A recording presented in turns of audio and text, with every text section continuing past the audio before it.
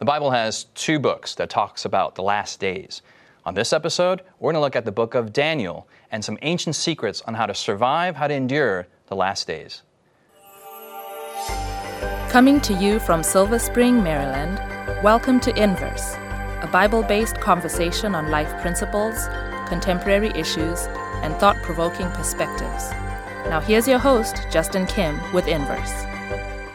Hey, welcome to Inverse, everyone. We're on a special episode about the book of Daniel. So to look at the book of Daniel, you'll need the book of Daniel. So get it on your phones or on your books and open it to chapter 1.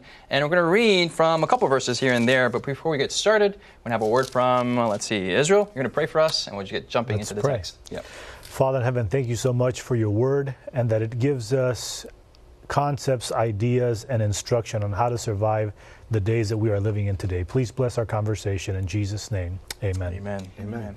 Sebastian, can you read Daniel chapter 2, verse 47? 2, verse 47. And we'll back up to chapter 1, but 2:47. Absolutely. The Bible says, "The king answered Daniel and said, 'Truly, your God is the God of gods, the Lord of kings, and a revealer of secrets, since you could reveal this secret.'" Okay, guys, this episode, we're going to look at different chapters all throughout about Daniel. So we're not going to go super deep into each chapter, but kind of fly over and be like, ooh, there's like Africa and Asia. And we're flying really far. But let's start from chapter 1, and we'll go to chapter 2 afterwards of the verse that you just read. But chapter 1, Callie, can you kind of give us a synopsis? What's going on in chapter 1? Yeah, so Daniel 1 we're not going in deep into the symbols yet. It's just the story. So King Nebuchadnezzar, he's from Babylon, comes to Jerusalem. Big king dude. Bad guy. Bad guy. Yes. Israel good, Babylon bad. Got it. So Nebuchadnezzar comes and he takes a bunch of things, including articles from the treasure house, but our focus is he takes people. So that's like Daniel and his friends that we know about later. So we're taking them back to Babylon, and then he's like, serve me and give me counsel. And things like that. With that tone, yeah, yes. With that exact no, it's a really good story, and it's to many of us it's familiar, but to some of us it might not be. Let's look at it a little bit more in depth. From chapter 1, what are some principles, some little key things we can tease out that tie back to the last days? The context is that you have the children of Israel who were designed by God to be kind of like a light to the community, and they weren't doing their job properly, so God had to intervene in that situation, and the lesson for us is that God has a will and a plan that he wants to accomplish it. We're a part of that, and he's going to use that sometimes in positive ways, and if we're not successful there, then the captivity comes along and he uses it in negative context. I'm a child of God also, and God has a special role for me, purpose. A plan, a purpose. Okay. To reveal his character, his will, his love to the surrounding nations. That's what the nation of Israel was designed to do. Okay. It didn't do that, and instead it apostatized. It was contrary. It was living its life contrary to what God had intended for it to do. Okay, so I got to be a Jesus person to everyone in the community, and I didn't do that. So, Sebastian? So as a result, you see that God allows them to suffer defeat. And they're not being that light. They're not fulfilling that purpose. But I would even argue that because you weren't fulfilling it in times of peace, God brought them into Babylon through the kidnapping of these people so that they could be a light in Babylon. Okay. In a way that they weren't. Let's bring that to last days, okay? So I know there's a lot of themes going on. It can get really super uber complex. But let's distill. Let's break it down. Well, I think what's Babylon? Chapter 1. How does it link to last days? Well, I think the first thing you realize is that in the last days, we have to acknowledge that, as Callie read, with the taking of the vessels, right? This is not just a physical nation versus nation. There's a spiritual battle that's going on. And I think in the last days, that has to be very central to how we view every experience that we're going through in these last days, which is to recognize that the choices that we make and other people make are not just people versus people, nation versus nation, but that there are spiritual forces at work and at play. I'll put you to the test here, literally, in chapter 1. So, in diet, chapter 1 is talking about diet. Absolutely. Will there be a dietary test in the last days? Tell us. Or is the principle to be broadened, and is there going to be a dress test? Is there going to be a stress test? Is there going to... Why am I rhyming? I don't know. Whatever these things go on. I mean, what's the principle we're getting here? So, yeah, character and all this stuff, but we find that all throughout the book of Daniel. What's chapter 1's contribution in understanding this? Callie, you're going to bail him out. I'm not on the same line you as don't agree Sebastian, with him. so Okay. I just... We're going to let him fry. I'm sure you have a great point, but I'm going to go somewhere else. Okay. Bring it out. Bring out the Daniel principle. 1 verse 8 says, "But Daniel purposed in his heart that he would not defile himself with the things given by God. Yes. Therefore by the king, rather. Therefore he requested of the chief something else, that he would not defile himself." That's Yes. Callie's version of that verse. Okay. But basically this idea that before the test even comes of this is what you have to do, Daniel purposed in his heart to be true to God. So because he purposed in his heart, because he had this mentality ahead of time, therefore he requested. Therefore he said, he made these dietary requests. Like, can I eat this instead of that, because it's not honoring God? So for me, this idea of going into the end times of having already purposed in our hearts to obey God, to honor him in our dress, in our stress, in our diet, or whatever else. In our mess. In our mess. Amen. That's a good one. That's good. So having that purpose ahead of time, instead of being like, oh yeah, I'll get my life together, when the end times come. So it's not about what's going to happen and how am I going to perform. It's before that actually happens and making that decision and committing to God. Because then you already know. Yeah. You already know what the decision's going to be. Okay. And I mean, okay. I would even... Sebastian, you have some time to think about the question. Yeah. And I would even argue that, building that concept here in Daniel chapter 1, verse 8, where it says he purposed in his heart. Yes. Right? That word, even in the original language, suggests that he made a decision without stress. Right? So that because he had already made this decision in his heart before the crisis came, it wasn't a stressful situation. It wasn't a moral dilemma. And I think in the last days, as things escalate, we're going to feel like we're in a moral dilemma. We're going to feel like, man, this is two hard choices.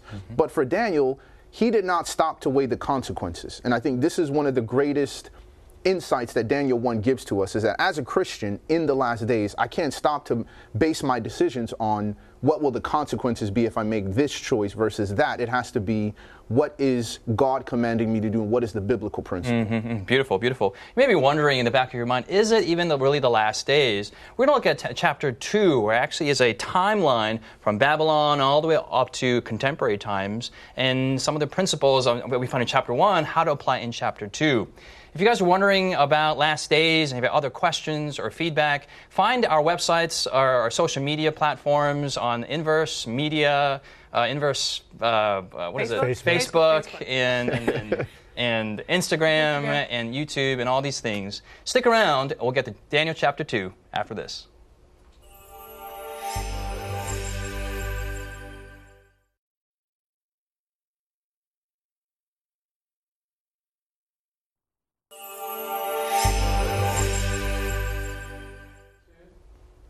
Hey, welcome back. We're going to go back to Daniel chapter 2 and go to Israel. What's going on in Daniel chapter 2? Give us an overview, maybe a little bit, not so high off the ground, but a little bit over Nebraska here. Okay, and all right. Give us what's going on. We have Daniel has been taken captive with the children of Israel. Yep. And under this context, as he's serving King Nebuchadnezzar, the king has a dream.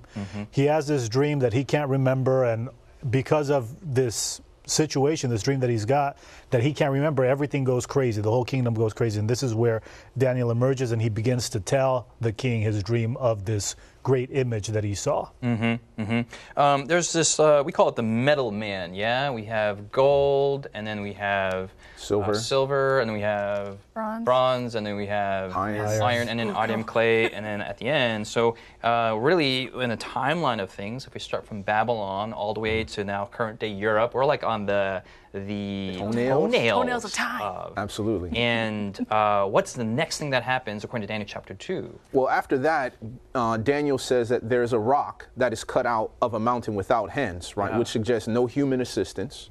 And then this rock smashes the image on the feet and basically crushes all of the metals together. And then that rock grows to become an enormous mountain, which Daniel eventually interprets as the God of heaven will set up his own kingdom, and then that will basically grow to consume the whole earth. I love that. I mean, it says none of the remains of the previous metals will be around. I mean, it's completely obliterated. That's right. So what does that reveal about the last days? I mean, that chapter 1, it's giving us the character that we need. Chapter 2 is maybe giving us the reality of what will happen. What is a composite picture that's happening here in Daniel? There are two realities the reality that we kind of see now, and this is King Nebuchadnezzar's reality. He views himself, he's the head of gold, so that's what he is able to see, hear, taste, smell. And from his perspective, he's looking at a powerful kingdom that he's in control of, not knowing that behind the scenes there's also a separate reality. That's the reality of God. And at some point in the last days, these two realities come clashing together. And so it's not that heaven doesn't exist until, the feet of iron and clay. God's reality has always been, has always been there, but it's just we can't see it. And there's something profound in what you're saying, because the idea that we think that Babylon ascended into power, or Medo-Persia after them ascended into power through the caprice of man. Not powder, power.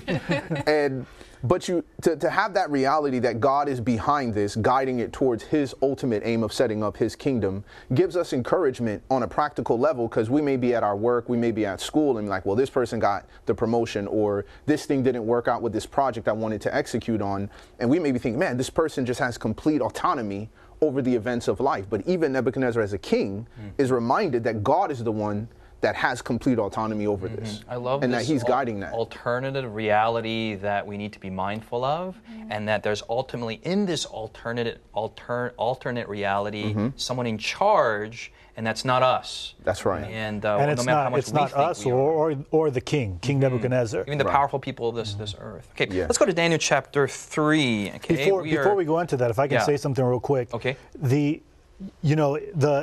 Daniel 2, Daniel 1 story tells us of the fact that God is a God of love, a God of wisdom, a God of power. And he's trying to communicate both to King Nebuchadnezzar and to Daniel of this very reality, that he's a God of all loving, all wise, all powerful. Now, to King Nebuchadnezzar, it can seem like that's not true because I'm the all powerful one, not you. And to Daniel, it might seem like you're not all powerful because look at my situation. And ultimately, I think when you distill the issue of the end times, it comes down to this. Do you believe under all circumstances in the character of God, that he is all loving, all powerful, and all wise, despite what the surrounding circumstances or reality seem to tell you? And I think it's important for us to draw this out as we talk about the end times. This is the bottom line end time message. Who is God? And how much do you believe it? I love that emphasis, because a lot of times last day events emphasis is on the events, image, it's the crisis, fear, not Christ. It's on all these things, and how am I going to survive this? So in many ways we have the knowledge of Daniel 2, but we don't have the character of Daniel 1, and we think we're in charge. So we become these Nebuchadnezzars in a very and you need the character before you hit the crisis. You need the character before you get the message. God is interested in the person more than he's interested in the situations that the people are going to be finding, the people or the person is going to find himself or herself in. And I think that's why it's not just by coincidence that we have Daniel 1, the man that has committed himself, purposed himself to be a follower of God no matter what happens. And I think this is really what pushes us into Daniel chapter 3.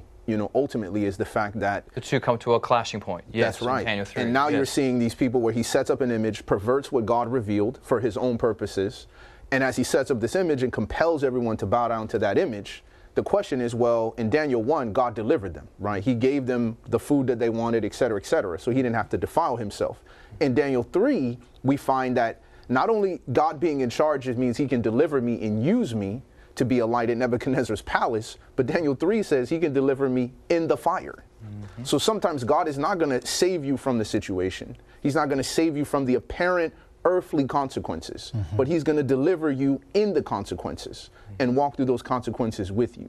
And I think that's the profundity that builds as the book of Daniel goes further and further on. You see God showing himself in these very creative and powerful ways in the lives of those who worship him. Okay, Sebastian, you're talking about fire, and we haven't really read the text here, but for those of us who understand and are familiar, we're tracking with you.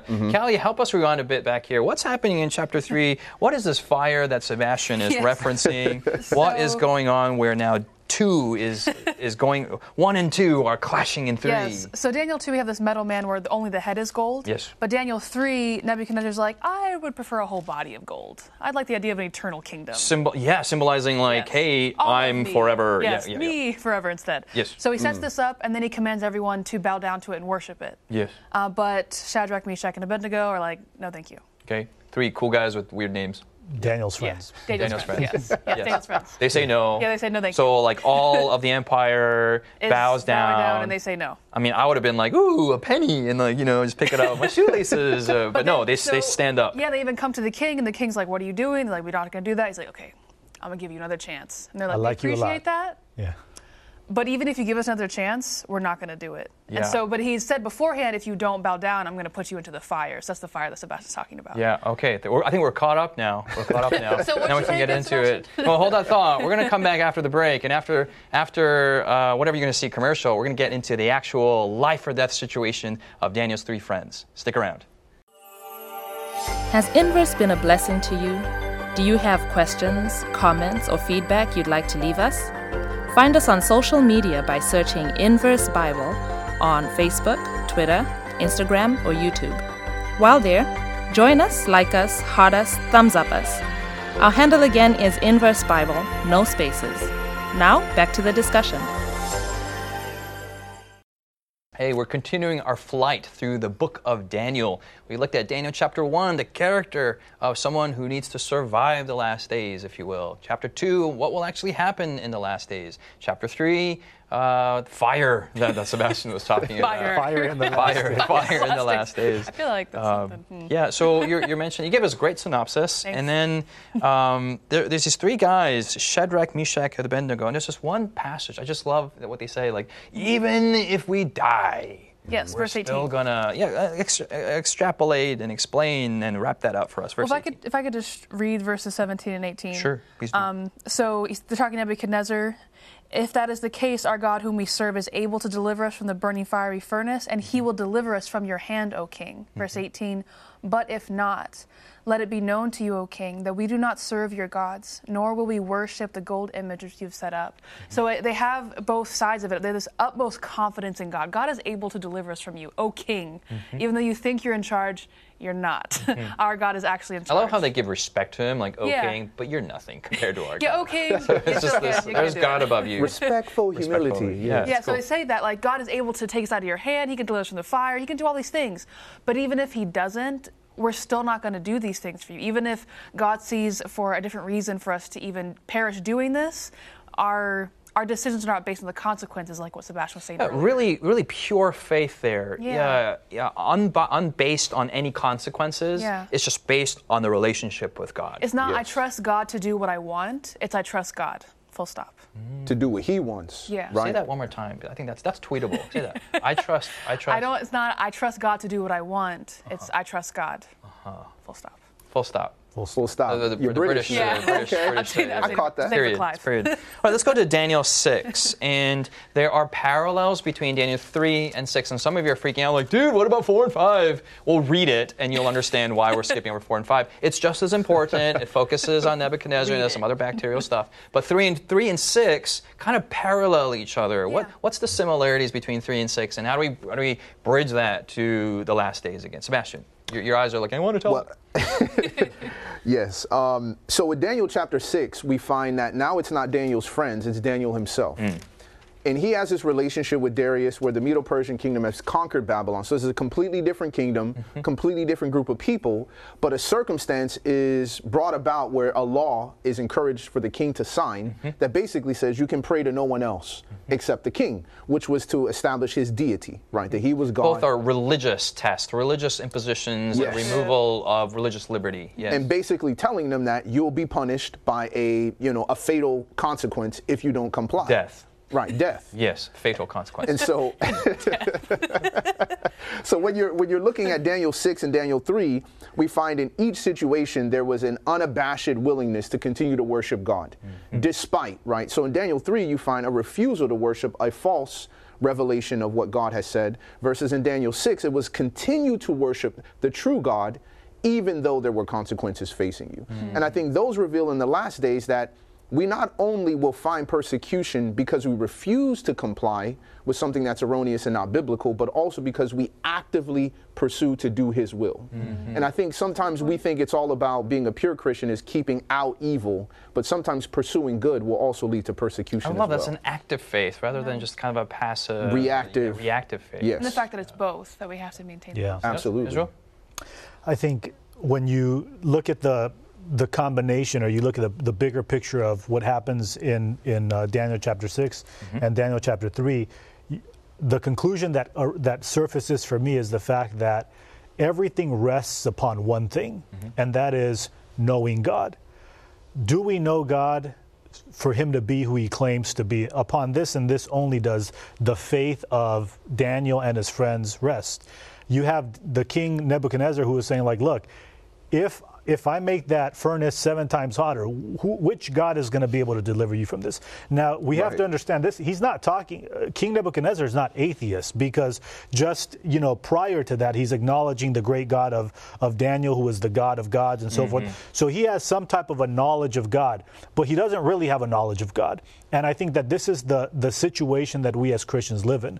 We have a knowledge of God without knowing God. So this is a message to people who kind of know about God, who maybe think they even have a relationship with God, but their faith and their commitment isn't all the way. It's not hardcore, and that it's a test that actually reveals some of these things that's happening in their hearts. Now the 3 Hebrew boys, they know God because they said, our God is able. This is an understanding of the quality, the type of God that they so they know God, and they said, and even if he doesn't, it's not an issue of whether he's able or not, it's whether he will or not.